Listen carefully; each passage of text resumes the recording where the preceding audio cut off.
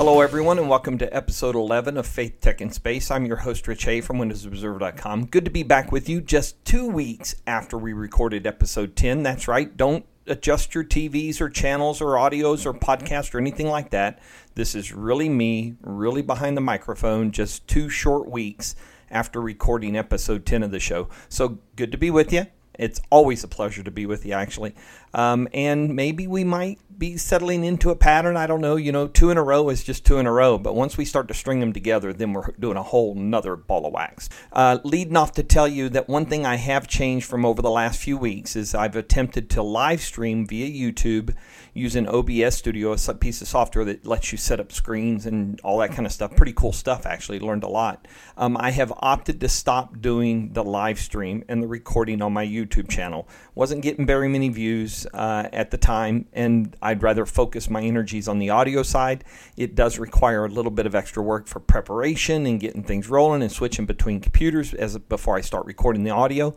And when I'm challenged for time, as I have been because of all the things I'm involved in classes and formation and stuff, I would just rather focus on the audio side. So that's where I'm at. That's why I'm here. That's what we're about to talk about. So let's jump into a little bit of the opening news. Probably the big shocker from this week was the announcement from Microsoft on Friday morning that they have decided not to reopen their retail stores. They are going to close down all of their retail stores worldwide. There's about 70 here in the U.S., I think a total of just over 100, give or take. One thing they are going to keep open are what they call the experience centers. So these are stores like in New York, London. I think there's one in Melbourne or somewhere down in Australia. There's 4 of them total. And these stores are going to be, they're going to look a lot like the Microsoft retail store. But what they're going to be is you're going to be able to go in there and experience Microsoft technologies, Microsoft hardware, Microsoft software, services, all that kind of stuff. Put your hands on the devices and stuff. I wouldn't rule out that you would be able to place an order in the store right then, but that's not their focus. I got to imagine you're going to do that ordering from home in the future. So what they've done over the last few months, they've been closed because of the pandemic. And over the last few months, the retail store employees have been supporting customers from home, doing troubleshooting, doing lessons, doing training, doing all the stuff that they would do in store for the most part, except for selling physical hardware and things, doing them from home. And so in this transition, those folks are going to continue to do that kind of work. So Microsoft has discovered that there's some value in that, and it's a different level of customer service and things of that nature. So I'm not sure how it will ultimately integrate with the overall customer service or customer support aspect of Microsoft, but those folks are going to retain their jobs based on what I'm reading and hearing. It's unfortunate. It was a lot of fun to visit the Microsoft stores wherever they were. If you're listening to this podcast, it's potential that you might have visited one as well. I certainly know everyone who's an MVP that's ever been to Seattle has visited the stores there. We have a store here in Jacksonville. In fact, I've got links here at the top of the show notes of the 4 different stories I wrote around the 2012-2013 timeframe when we knew and discovered a store was coming to Jacksonville via some job listings. And then I discovered the location of the store out at a place called St. John's Town Center, which is nearby where the Best Buy was I was working at the time as the Microsoft consultant. And then we saw the actual storefront go up, and then we were there for the grand opening in November of 2013. So a lot of fun. It's unfortunate, but I'm really glad to hear that Microsoft is keeping those folks employed that were working in the stores. It's tough in retail. Retail costs a lot. The last few months they've been shut down, but still paying rent, still paying some level of utilities and things like that. I think I read that Microsoft is going to take about a $450 million tax hit this fiscal year because of this change, and they got end of fiscal years coming up in just a couple days, or maybe it's July, end of July. So lots going on there in the retail world when it comes to Microsoft. So it's one less place you'll see them out there, and that's unfortunate. I've bought a few of my Xboxes at the Microsoft store, and it's just great fun to go in and out of there. All right, let's jump into the faith part of the show. Little bit update on our 2 local classes. So locally, we have wrapped up for year 1. This has been our aspirancy year. So I think I may have mentioned last time we had just finished our final patristics class. I have 2 papers due. One's a pastoral experience paper, And then I have a paper due on St. Augustine. My pastoral experience paper is going to be in somewhere in the ballpark of 3 to 4 pages, about 1,000 words. The St. Augustine paper is going to be a little bit bigger than that, about twice that size, about 2,500 words. So that is my focus right now. Here locally, we are planning on our annual retreat and vocations boards interview in August. We have a 4-day retreat, so we will do that. The vocations board interview is attended not only by me as the aspirant, but my wife attends this. She also attended the board where we were interviewed last year. In fact, through the process of the permanent diaconate, my wife has to grant permission in a written letter to the bishop that she is okay with me pursuing this and discerning this ministry, the potential of ordination. So she will be there once again with me at the vocations board interview to talk. They'll talk to both of us, but also there to grant her consent again as well. And then following that, September, we start classes back up locally again. And then we have our Rite of Candidacy Mass that's scheduled. So if everything goes well with the 2 papers, which I don't expect there to be a problem there, and then we have our vocations board at the annual retreat. And coming from that, we then have the Rite of Candidacy Mass. That's where we're presented to the bishop and as candidates for holy orders for ordination to the permanent diaconate. And so that's a significant step along the way of this discernment. And then we'll have 2 more years of formation going on. And also locally, one other task that I have at hand shortly will be to pick up an alb. If you're familiar with vestments in a lot of different faith backgrounds, the alb is that white robe that is worn underneath the vestments that are on top, whether it be for a priest, a stole and a chasuble. The stole is the strip of cloth that goes around his neck. And then they also a priest wears a... oh my gosh, I'm drawing a blank on it. Hang on a minute, I just had it in my head. A stole and chasuble. So a priest wears a chasuble, doesn't have arms. Whereas a deacon wears a dalmatic, is the formal vestment, and then a deacon also wears a stole, but it's worn across the chest and breast from left to right. So left to right, I think that's right. So anyway, the alb is what we wear underneath of that. It hides our street clothes. So I'm required to get one of those before the Rite of Candidacy Mass. So on August 8th, my mentor and I are going to go to St. Augustine, where we have a shrine and a shrine shop, and to do some shopping for my first alb. Online, we continue at Josephinium with our class on the 4 Gospels. That's the Synoptics of Matthew, Mark, and Luke, and John. We're learning that we just started. So we started with Mark. We just finished Matthew last week. And now we are in our first week with with Luke. And it's interesting as we are working in Luke, because Luke was written by the same human author that Acts was written by. So St. Paul, the tradition says that St. Paul shared his experiences, and Luke documented those experiences, especially late in his life, and then wrote that as the Acts of the Apostles. So that's the first steps of the church, the new church that was after Jesus' ascension back to heaven. So that the books of Luke and Acts of the Apostles were written by the same human author. As I mentioned before, we believe all the Gospels to be inspired word, the inspired word of God, but they're also written by a human being who was inspired to write those words. So we're doing that right now. We'll have 3 full weeks with Luke, and then we'll have 3 full weeks with John, which was written by St. John, the original apostle. And then that will wrap up this scripture class for this summer. So sometime in the first week of August, we'll wrap that up. We'll have a couple 3 weeks off, and then in September, we start our fall class. And I can't remember off the top of my head what our fall class is going to be, but I do believe it's a scripture study of some form.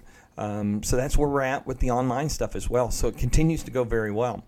For those of you who might be Catholic that are listening, I do want to include a couple of discussion points with you, because in this day and age of the pandemic, I know I'm on social media. I'm on social media a lot anyway. It's kind of the nature of my job and what I do and how I interact with folks. But I saw an interesting, there's a website called the Jesuit Post, and I have a link in the show notes for this.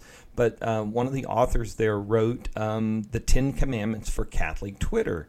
And it talks about the different times that, while communications and social media can have a role, you need to take a break every once in a while. You need to evaluate how you're tweeting or what you're tweeting and things like that. So a real interesting read right there. The other one is I wanted to point you towards a discussion, and this is a discussion that was generated by Bishop Robert Barron. He is a bishop, an auxiliary bishop out in California, and he's well known for his series called Catholicism. Very much a new media type person, has been communicating via the internet and other media for a very, very long time. But there's been a lot of discussion about the statue stuff that are being happening and things like that. And there was a statue targeted out in California of Saint Junipero Serra in San Francisco. And there's a whole discussion around who should be protecting these things, who should be saying something about it, and things of that nature. And Bishop Barron writes about the role of the clergy and the role of the laity. Laity is us everyday folks, right? Us people that are members of the church, but we're not ordained or we're not religious or anything like that. So he talks about that, and it's an extremely interesting discussion. And he talks about some of the info from Vatican II and Lumen Gentium, which was a document that came out of Vatican II about the laity and about our vocation and our role as a member of the body of God, and the role of priest, prophet, and king that we hold as well. So very interesting reading there. And then the last one I want to point you to, you may have already heard some discussion around this young man. His name is Carlo Acutis. He's Italian, born in London, lived in the Milan area, died at 15 due to an illness. But he is about to be beatified on October 10th. And beatification is that first step in the roll towards sainthood. And so at a beatification, someone is called blessed. So he'll be known as Blessed Carlo Acutis. And the reason why he's drawing so much attention is not only because of his age. I mean, he only just died. It would have been about 2010 or so that he passed away at 15 due to his illness. But from early on, he had a massive fascination with his faith, the Catholic faith, communion, the Eucharist, and all of that. And so he also learned how to be a computer programmer at a very young age. And so he built one of the first websites that documented nearly 200 Eucharistic miracles. And that has been turned into an exhibit that travels the world. I got to see it a few years ago here in Jacksonville during our Eucharistic Congress, and it's an amazing thing. And the one thing about it is his name's not on it anywhere. It was done, and he wanted it to be the Eucharistic miracles, not about him. But he is receiving credit for his saintly life, or his blessed life at this point on earth in his short life, and what he did for people, and his devotion to that kind of stuff. So if you want to read a little bit about him, you can, because many say that he will be the patron saint for gamers, computer programmers, computer users, the internet, and things of that nature. And just for clarity, in the Catholic Church, in order to be beatified, they had to attribute a miracle to the intercession of Carlos. So there's been several that have been documented, but the specific one for his beatification was about a Brazilian boy who was born with a congenital anatomic anomaly in his pancreas, which made him unable to eat solid food. And so they prayed a novena to Carlo, which is a novena of prayers, a novena of the Rosary, 9 days. And the young boy wished to no longer be having to vomit and dealing with stuff. And then just 3 days later, he was healed and able to eat solid foods. And then when the doctors examined his pancreas, the issue was healed. So that's the miracle that has been attributed to Carlos for his beatification. So again, go read the link on here. It's interesting life that this young man led, and the impact he had on people. No doubt about it. Okay, let's jump into one final story kind of related to faith, and it's a kind of funny story now, a couple hours later. So, as I've mentioned before, I've been helping to live stream the Mass since mid to late March in my parish, in my church. So we continue to do that. So 6 days a week at 8 a.m. at the Mass, we live stream the Mass via Facebook Live. It has gone fairly well. We've only had a couple minor issues in the past, but nothing that we've never been able to surmount. Well, so when I get in the car, I plug my Android phone up into my car. I have CarPlay on my Volkswagen Tiguan. I listen to a little bit of music on my way in via Spotify. I have a Christian contemporary music playlist. And when I get hooked on a song, I tend to put it on repeat a lot, because I like to learn the words and hear the flow of the song. It drives people crazy, but I that's how I like to get connected to a song. So anyway, I got to church. I pulled my phone out of my car, unplugged it as I normally do, went in, set up for Mass, and did everything the way I normally do. However, one of the things I do is I plug in a lavalier mic that's wired, it's got about a 20-foot cord, and I have the mic pinned to the altar cloth so it picks up the reader and it picks up the priest while they're doing the Mass, celebrating the Mass. Well, unbeknownst to me, maybe there was a recent update or something, I'm not sure, but when you plug that microphone into the phone, it senses it as a set of headphones, all right? And like I said, this hasn't happened in the past, so I have to assume maybe there was an update. I don't know. But so you know what happens when you plug headphones into a phone that is on pause from playing music, right? The music starts playing. So the moment I hit the start button on the live stream for our Mass, that music started playing in the background. And depending on how loud or low the volume was on the live stream, the music would take prominence. And so throughout 45 minutes of live streaming a Mass, unbeknownst to me, this song was playing on repeat over and over and over again, every 3 minutes cycling through, right? Now, when I set and record the Mass, I set about 10 or 12 feet away from the phone.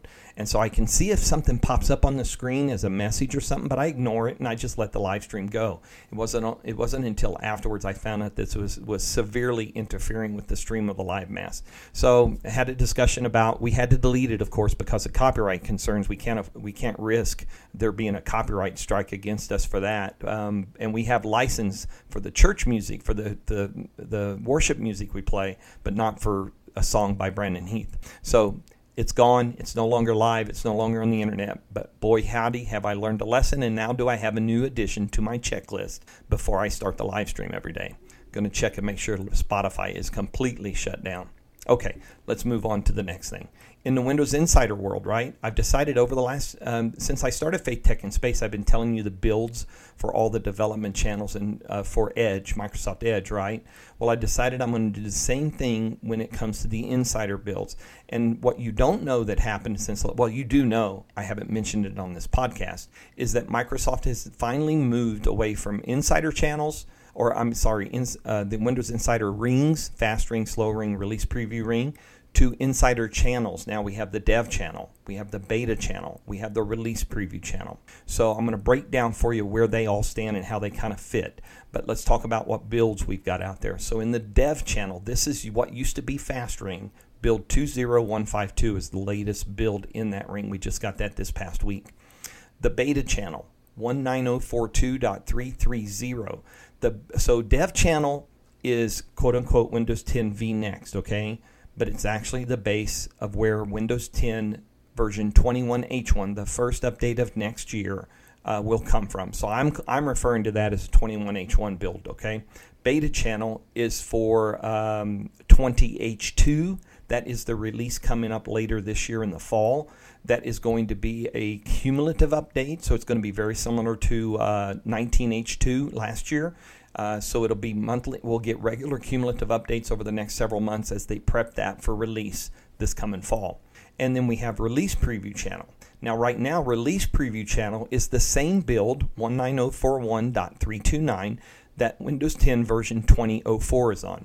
That's because release preview channel right now, up until this fall, is going to test the cumulative updates before they land for the release, the production release of Windows 10 version 2004. And then sometime later this year, probably after at some point in the life of 20H2, we should see 20H2 move into release preview channel. And then at that time, we should see 21H1 move from dev channel to beta channel. So they'll kind of cascade like that, all right? And that's the plan for those.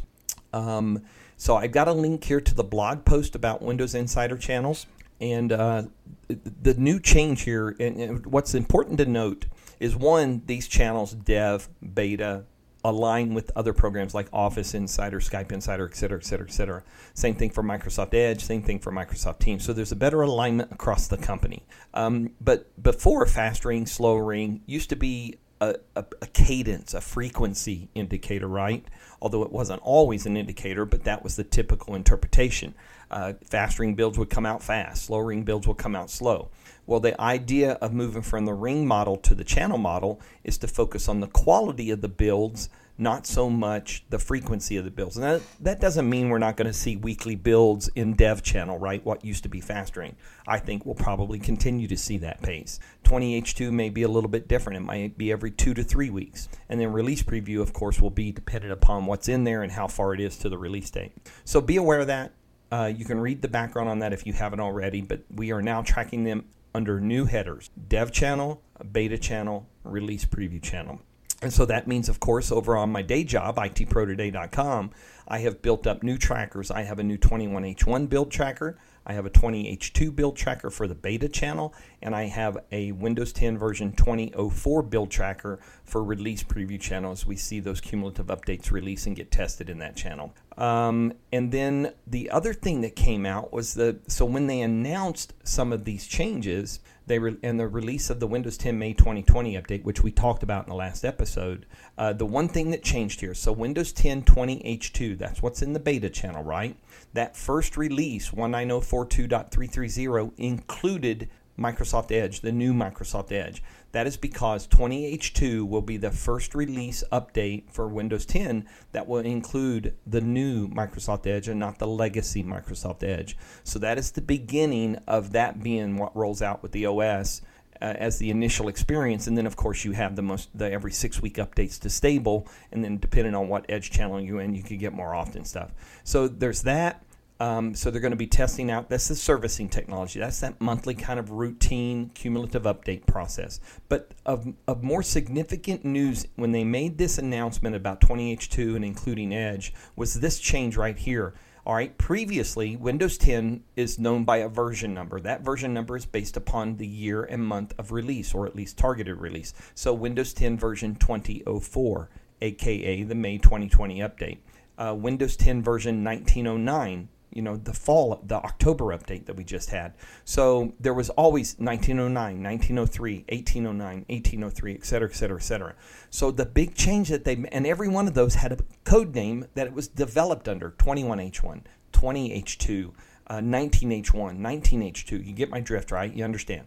So what they've done is they're going to drop the version numbers based on the month and year, and the version is going to be the code name, basically. So when this fall, when 20H2 is done in development and it is released, that version of Windows 10 will be known as Windows 10 20H2. I don't know if they'll stick version in there or not. There will be version 20H2.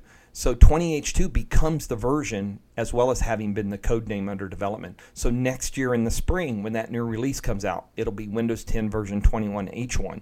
Gives you a better idea of when it was released, because a lot of times we never got the version. So version 2004 did not release in April; it released in May or June. So this is a smart move. It removes a little bit of confusion. It allows them to set their documentation up properly ahead of time, and it puts everything on a very, very good track and line like that, and to avoid confusion. So that's a good thing. That's a really good move right there. I did write up over on my day job as well. I did a guide to the insider programs. I did an insider program for Edge, Office, and Windows. You can go read those as well. What else have we got going on? A new rollout for updates that'll be faster with an update baseline for Windows 10. If you're in the IT world, in the enterprise business world, this is important for you because it will help you map out how you can roll out Windows 10 and get through updates and get them ready and out to your folks. One bummer piece of thing about Windows 10 version 2004, it looks like the ability to defer Windows updates. So, you used to be able to take and see that a feature update was available, and then you could defer it on Windows 10 Professional for 365 days, and on the enterprise side. On the consumer side, you could defer it for about 35 days before you had to reset it. So that is gone. Now, if you're on the enterprise or business side, you can use group policy to control that, and you can set those things and make it available, but that option will not be available in Windows Update anymore. It's been out for a couple years that we've seen that, but this is a big change. So people will no longer be able to defer those updates like they used to be able to. All right, let's talk about Edge Insiders. So right now, Edge Canary is still in version 85, as is Edge Dev. Both of them at 2 different builds in that sense. They're pretty close to each other. Edge Beta is in version 84 right now, and then Edge Stable is in version 83. I expect We should be seeing a beta update fairly soon. I think it's been a while. I would expect that to go to version 85 when that happens, and then we should see Edge Stable moving into version 84 at its next update, in the way that things sequence through there. Some other things going on in the Microsoft Edge world is the new Microsoft Edge add-ons website is now live. It has been cleaned up. It's been better organized. It's easier to search. It's a much better layout as you're looking for extensions for Microsoft Edge. This is Microsoft's add-ons website. Of course, you can always go to the Chrome Web Store and give permission to your system to install them from install extensions from other stores as well.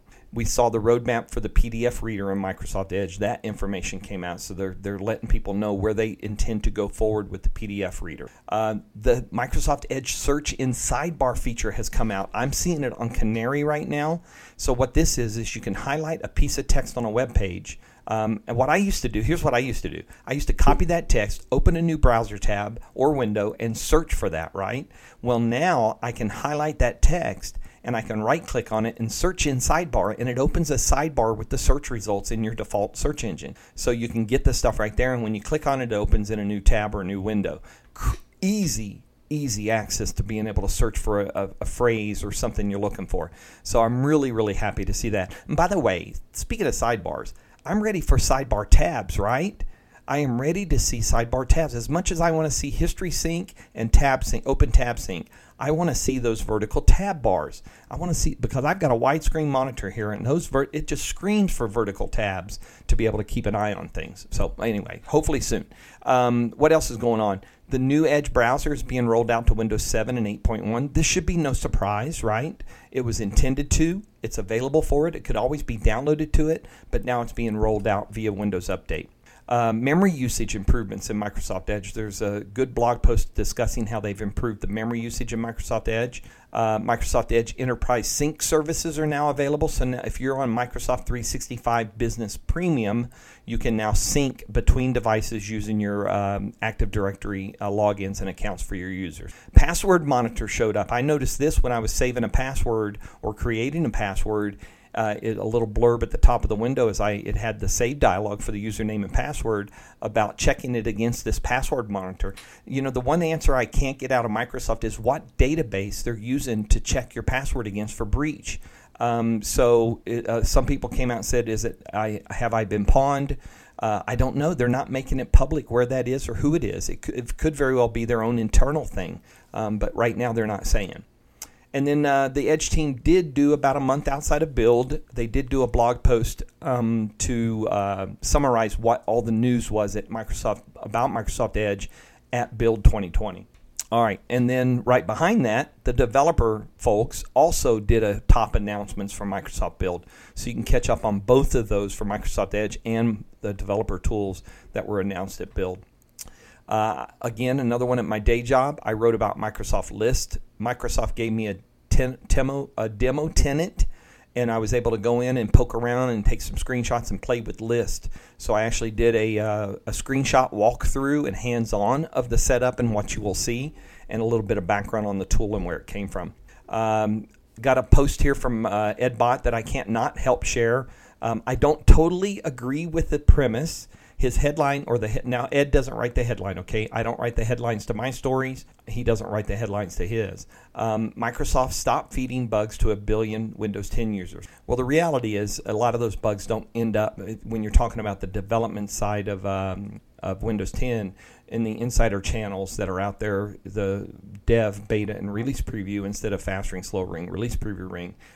So Ed is discussing, that's not a good thing because it might think people will get too many bugs and stuff like that. I disagree because your typical everyday person is not an insider already, so the channels are not going to change that in any way. But it is still a perspective that the right people need to be in those channels. It shouldn't be just anything for anybody. Windows 10 Fresh Start feature is still in the Windows 10 May 2020 update. Now, this came up for discussion because what happened was they deprecated it out of Windows Security. Previously, Windows Security was set up, and it had this feature in there that you could click on. And it was a Fresh Start, and it would allow you to download from the internet a fresh copy of your version of Windows 10, and it would reinstall it, and you'd have an option to keep stuff or not keep stuff. But it's still there. It has changed, and where is it at? It's in under Reset This PC. So if you go to Settings, Update and Security, Recovery, Reset This PC, and then you'll get the Fresh Start option there on May 2020 update or later, Windows 10 version 2004. And then you get to choose Keep My Files or not, and then there is also an option to restore pre-installed apps unless you don't want them, and then you can get a complete free clean restart. Okay.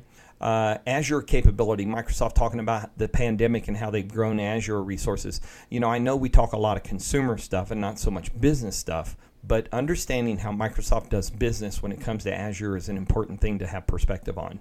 Microsoft is replacing its Skype Microsoft Store app with the standalone version. So this is the Win32 version of Skype that you would install by downloading from the Skype website and install on the desktop, is going to be migrated into the store and take the place of whatever it's either. I don't know if it's a Universal Windows Platform at UWP, but I don't know if it's Electron or React or what the underlying technology is.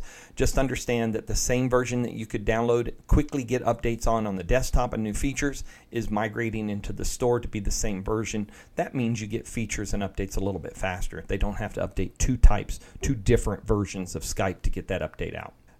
Similarity checker for Microsoft Editor in Microsoft Word to help writers with originality and attribution. This is really cool because it says it's only available on certain SKUs of Office 365, Microsoft 365. I'm really hoping that I can see it on my own Microsoft 365 sub, because I'm writing a lot of papers right now and I'm writing a lot of stuff from the web.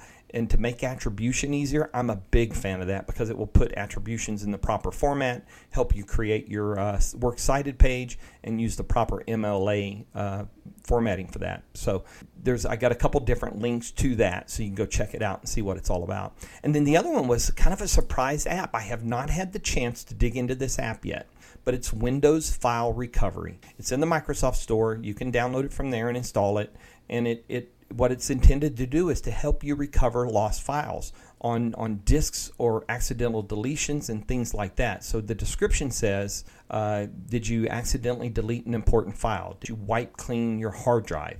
Unsure of what to do about corrupted data?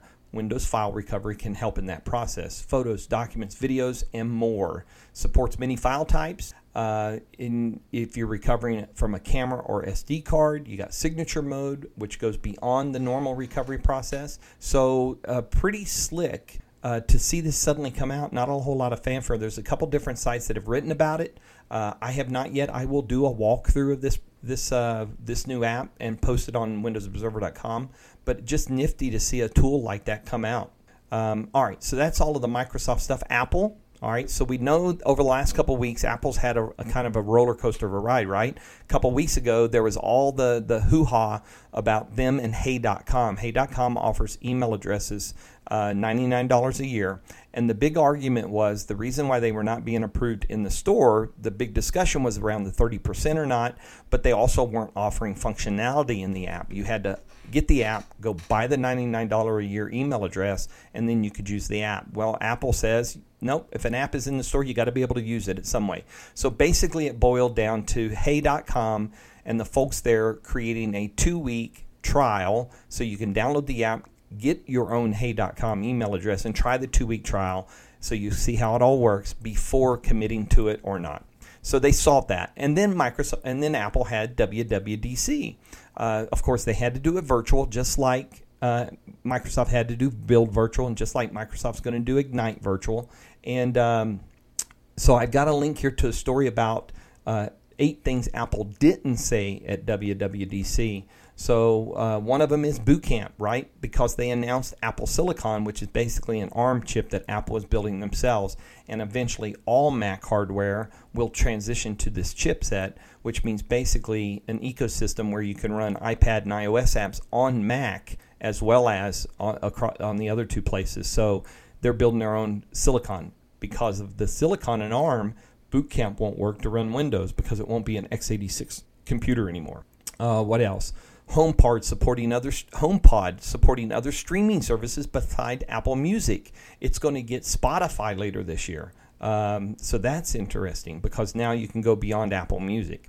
iPhone and iPad, there is now an option to pick your default browser.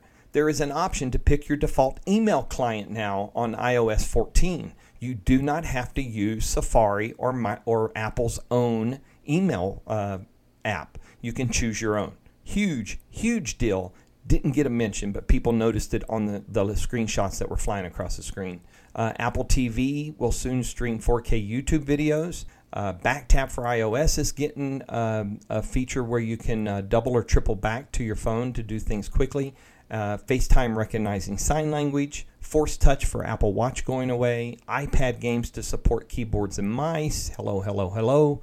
And optimized AirPods charging and switching, right? So your AirPods will know what your device you're using actively. And if you're wearing AirPods and they're paired with the device and you put that device down and pick up another one that also is paired with them, it will switch automatically. Pretty cool stuff. But so there's a lot going on with WWDC. Of course, all the beta releases, developer beta releases are out for iPadOS, iOS, tvOS, watchOS, etc. I actually have the iOS 14 developer beta on my iPhone 6 test device, so I'm actually poking around that now. Excuse me. Under the Google header, Google has add Meet, which is their online conferencing, video conferencing solution, to Gmail, so it's now easier to get connected via that. Chromebooks and Chrome OS is getting a little bit of talk because of remote work and working from home. I think Chromebook may be playing a larger role in education from home as opposed to work, but it is out there. And then Google getting a little more on top of auto-deleting your data. I don't know if you noticed recently, but if you've recently browsed to google.com, you might have seen a little prompt below the Google search bar that says, choose when your data gets deleted. So they now have this new option where you can choose to auto-delete your own data at a predetermined time frame. And so let me see at the google.com. Nope, it doesn't come up. So it will take you into settings, and you can choose a time frame when your data, certain data, will be deleted automatically. It's probably something I should do a hand-on as well for WindowsObserver.com, just to show where all that stuff is. So that's what's going on in the Google world. Across the miscellaneous stuff, you know that hey.com email thing I mentioned about Apple and apps and App Store, et cetera. Well, turns out they had a feature where you could share an email thread without the participant's knowledge. So if you're in a dialogue back and forth with somebody, you could get a link at any point in that discussion and share that with other people outside of that discussion without ever having gained the okay of the person involved in the conversation. Oh, by the way, at whatever point they pick that share at, it will always share whatever comes later too. So that one link will share the entire thread for as long as the thread exists, and things that get added are part of that link, even if they are after the fact. So that, as you might imagine, has been pulled from hey.com, so I'm not sure how they'll replace that. Now, here's some real miscellaneous tech for me, okay? Here's two areas that is probably going to, well, if you watch me on Twitter, you know I've been messing with this stuff. But this is a couple that is just not your norm for the tech part of Rich Hay and Windows Observer and WinOBS. Linux Mint 20, called Juliana, has been released. The Mate version, the XFCE version, and the Cinnamon version. Now, the Cinnamon version, those are the interfaces, right? The XFCE, the Mate, and the Cinnamon are all UIs. And I've been running Linux Mint Cinnamon for a while now on, do you remember at the build, it must have been about 2015, I think, in San Francisco, they gave out the HP Spectre X360, the original HP Spectre X360. Such a great device. Still a great device. I'm running Linux Mint on that device as kind of a test bed to just test Linux out and poke around. It's Cinnamon is very Windowish, so a lot of things fit my mindset when it comes to being on Windows 10. And so anyway, it's been a lot of fun using it. And then I'm going to tell you about something else that recently that Linux device has come in handy for. But Linux Mint 20, we've been on 19.3. Linux Mint 20 has been released. The ISOs are out. They're official. And I actually upgraded that device. It takes about 30 minutes to upgrade a device to the next version of Linux. It's pretty amazing how quick it is. It's up and running. Now, here's the other new device that came into my house this weekend, a Raspberry Pi. I ordered a Raspberry Pi 4B, Model B, in order to do some experimenting around DNS black holing. So if you're familiar with DNS black holing, the idea here is that you use DNS with a set of lists that blocks bad ads, malware sites, adult sites, malicious sites, et cetera, et cetera, et cetera. So you basically point your devices to that DNS server on your network, in this case on this Raspberry Pi, that's running Debian, a version of Debian Linux, and it does the DNS looks up for you. It will block what's in the block list, so you avoid getting all the bad ads and junk like that, and it will pass along the stuff that is good and forward it to the next level of DNS lookup, and it has a whitelist, blacklist, and stuff like that. So it's very customizable. So that's called Pi-hole. Many of you will be familiar with the idea of Pi-hole. So I've got a link to Pi-hole. So right now, and then the thing I wanted to tie to Linux was AdGuard Home. So AdGuard Home is very much like Pi-hole, except this is a different take on it. It still runs on Linux. In fact, I could run it on the Raspberry Pi if I so chose, but I'm keeping them both separate right now. But you can run them both on the same network at the same time. They both work side by side. They don't get into arguments about with each other. So because you point people to a certain IP, and that's how it reaches out to the IP. So I'm running this, and it's a great test. And in fact, I've pitched a story to Woody's newsletter, and I'm going to be writing about this over the next couple weeks for Tracy. For Woody's newsletter, and so that you can get a little bit, because this has been a new exploration for me. I'd heard of DNS Black Hole, and I'd heard of Pi-hole, and I'd never heard of AdGuard, but I discovered their browser add-in, their extension, which was quite good, and that got me looking around, and I found AdGuard Home. I've got links for you guys, so you don't have to worry about going anywhere. So, it's an experiment. It's kind of a new adventure. It's exciting to be messing around with tech again in this way. And the Pi is just a simple, small little device. I'll post pictures and stuff, but I'm going to continue to focus on this. And it makes a huge difference, because one of the things Pi-hole is doing, it's caching DNS. So I look at a lot of stuff over and over again, right? Excuse me. So there's no need to query DNS every time. So it caches the result automatically and uses the cache before it goes out and sends it upstream. So pretty cool stuff there. So yeah, there you go, right? Miscellaneous Tech Rich A. Talking about Linux, talking about Raspberry Pi. Holy smokes, what's going on in the world?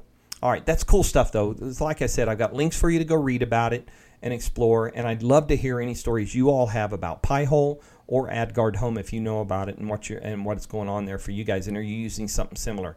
What this allows me to do, by the way, is I don't have to have a browser extension installed, because this is for the device, right? For the entire device's DNS is pointed at the Raspberry Pi and Pi-hole or AdGuard Home when it's pointed to that. And so I don't have to have any extension. It applies to apps. It applies to everything on my device. So if you're given healthy and safe ads, you're not going to get blocked. If it's malicious or anything like that, it's not going to happen. It's not going to show up on a screen. All right, let's talk a little gaming. Xbox June 2020 update has come out. Easier library management, a few other tweaks to it, and unfortunately we know in July there's some more tweaking coming. I'll talk about that in a minute. Electronic Arts announced their Starship Dogfighter Star Wars Squadrons. There's been a huge gameplay kind of introduction to it. There's been the trailer. It comes out October 2nd. It's available for pre-order now. This looks like a really cool game. It's going to have a multiplayer 5-on-5 aspect. It's going to have a single-player campaign type mission where there'll be AI playing in the other roles. I am really excited about this game. It is a Star Wars kind of franchise that we haven't had in a long time, the flying aspect. Another Inside Xbox Series X optimization story, talking about a game called The Ascent. And so what you learn there is not only about the game, but you'll learn about the hardware and how it's optimized. Xbox Series X embracing the full power of the console with games optimized for Xbox Series X. So this is a whole nother post. This is that trickle feed, right, of news we're getting about Xbox Series X concerning the release that's coming this fall. And then was the really bummer news this week. I know it was a bummer for a lot of people, right? You saw the announcement. You may have heard of the announcement. Microsoft is shutting down Mixer. Now, Mixer used to be known as Beam. Microsoft bought that company quite a while ago from a young entrepreneur. They became part of Microsoft. They're no longer part of the company. But the technology behind Beam at the time and now Mixer was the low latency gaming, the low latency chat, the low latency video streaming. That is all getting introduced into other aspects of Microsoft and different technologies and services, right? But Mixer just wasn't doing it. It wasn't, they brought in some big names, Ninja, Shroud, and things like that, but it just did not get market share. It did not get mind share. So the decision was made to shut it down. It's the end of the fiscal year. Like I said, either this month or next month. I think it's July. And so it allows Microsoft to cut costs. Satya Nadella has not been someone who tolerates loss very long. So this is probably related to that decision. But I've got links here to the story from the main channel from the Xbox folks. What are the next steps for people on Mixer? And then a welcome from Facebook Gaming, because what they did was they basically made an arrangement with Facebook Gaming that if you're a creator on Mixer and already a partner, it's very easy to become a partner on Facebook Gaming. But what's great is I've seen Twitch making Mixer partners almost immediately. So been watching the streams and watching people's reactions for that. So a lot of folks that are making the move to Twitch, which is owned by Amazon, are getting picked up as partners, and that's terrific affiliates. So I do hope everybody lands safely. It looks like most of the team is staying around the employee side. They're being moved into different parts of Xbox. So they're still sticking around. So I do have one other follow-up story from the creator of Mixer, the co-founder. He talked with GeekWire, and so it's some interesting background. And he agrees with the decision ultimately. So if you want to read up a little bit about the background there from him, you can do that. All right, let's move on to space, right? It's time to talk space. What do we got going on? San Francisco startup called Astra. They're going for their first orbital rocket launch in July. Another private company targeting orbital rocket launches. So that's cool and exciting. Also, this was an interesting story a couple weeks ago. NASA announced that they plan to put NASA astronauts on Blue Origin and Virgin Galactic suborbital flights. So I have to think that part of this is experimentation. Part of this is experiential, right? Getting on a rocket, riding that rocket up into, even if it is suborbital, experiencing that true weightlessness rather than the vomit comet. So it's interesting that to see this, and I guess they'll be doing some experiments and things like that. But now NASA astronauts will get to experience a little bit of that life before they actually climb on a rocket, whether it be a SpaceX rocket or a Boeing rocket, eventually ULA or whatever it might be. So very interesting to see that. NASA also announced that they are naming their headquarters after Hidden Figure real person, the first black female engineer at NASA, Mary Jackson. So for perspective, if you watch the movie Hidden Figures, this is the character who learned how to program the mainframe. And what's her name? Catherine or Mary Jackson. But what was Octavia? Hang on, I've got to figure this out. Otherwise, I'm going to go bonkers. Hidden Figures is what it was called. And her name was Octavia Spencer. Oh, I've got it backwards. All right, hold on a minute.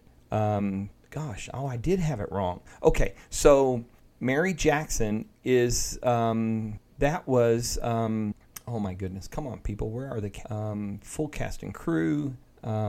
Oh, there it is. Janelle Monáe.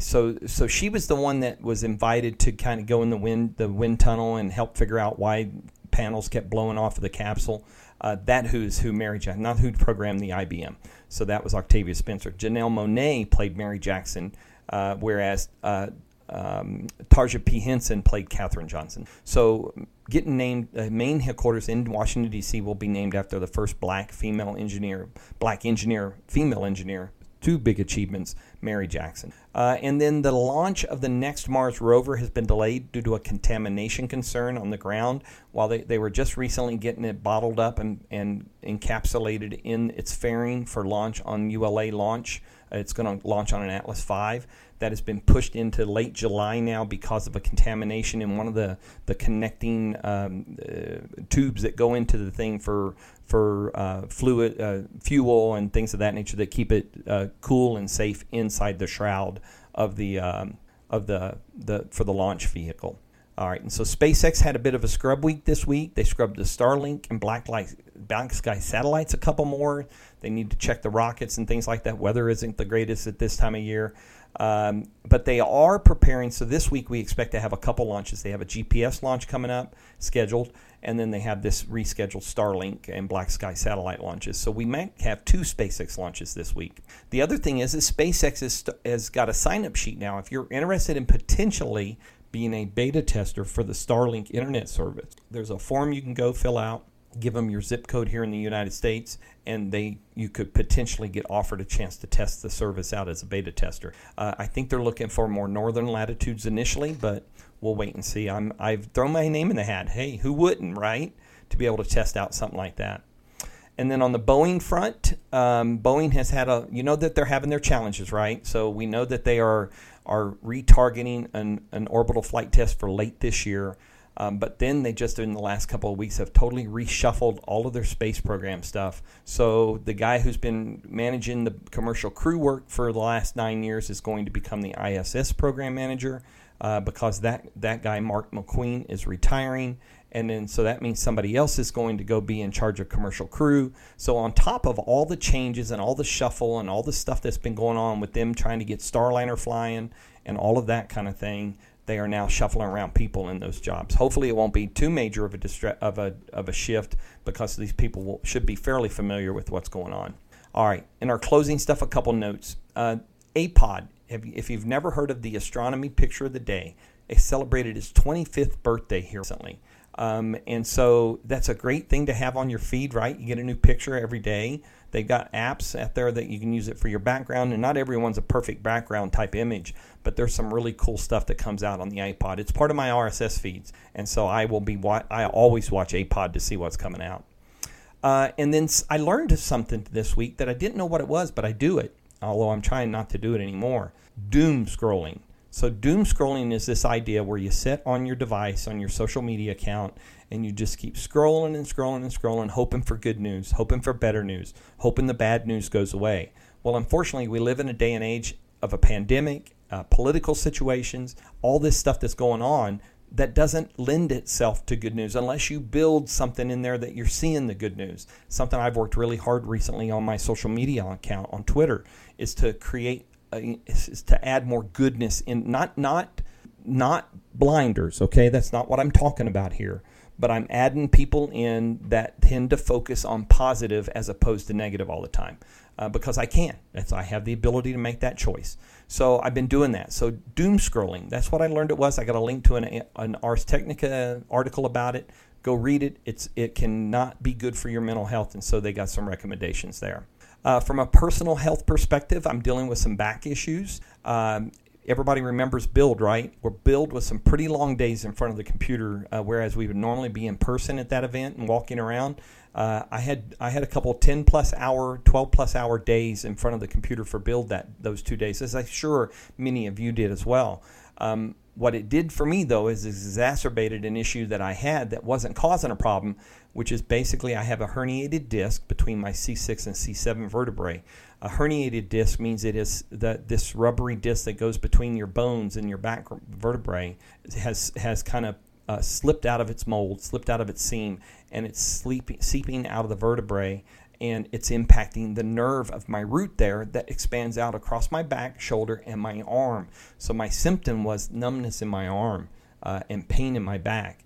Ultimately, through the process of seeing my doctor, getting some good inflammatories to help take care of the inflammation, getting an x-ray to show the bone structure, and the MRI to show the fleshy tissue structure, diagnosis, herniated disc, C6, C7 spine. Currently waiting to talk to a neurologist. Those are the folks that do surgery, they do surgery on your back, around your spine and your nerves and all that kind of stuff. So waiting to hear that, but actually in pretty good shape because I've got good anti-inflammatory that I can take as needed to help keep that inflammation from kind of taking over as it did for a few weeks there. So if you're a prayer, I appreciate the prayers. If you're about good vibes, then the vibes will be appreciated as well. All right, that's it. Episode 11 in the can, just 2 weeks after the last episode. I'm kind of really proud about that. I think it's the first time in a long time that I've recorded just 2 weeks afterwards. Again, the goal is let's get this in a routine. Let's make this a thing, right? Let's shoot for 2 more weeks from today and see how that goes as well. So I will close with this. Be kind to each other out there and wear a mask. Don't always just wear a mask for yourself, although you do gain benefits from it. but wear a mask for others, okay? Stay safe, blessings, take care, and we'll see you on the next episode of Faith, Tech, and Space.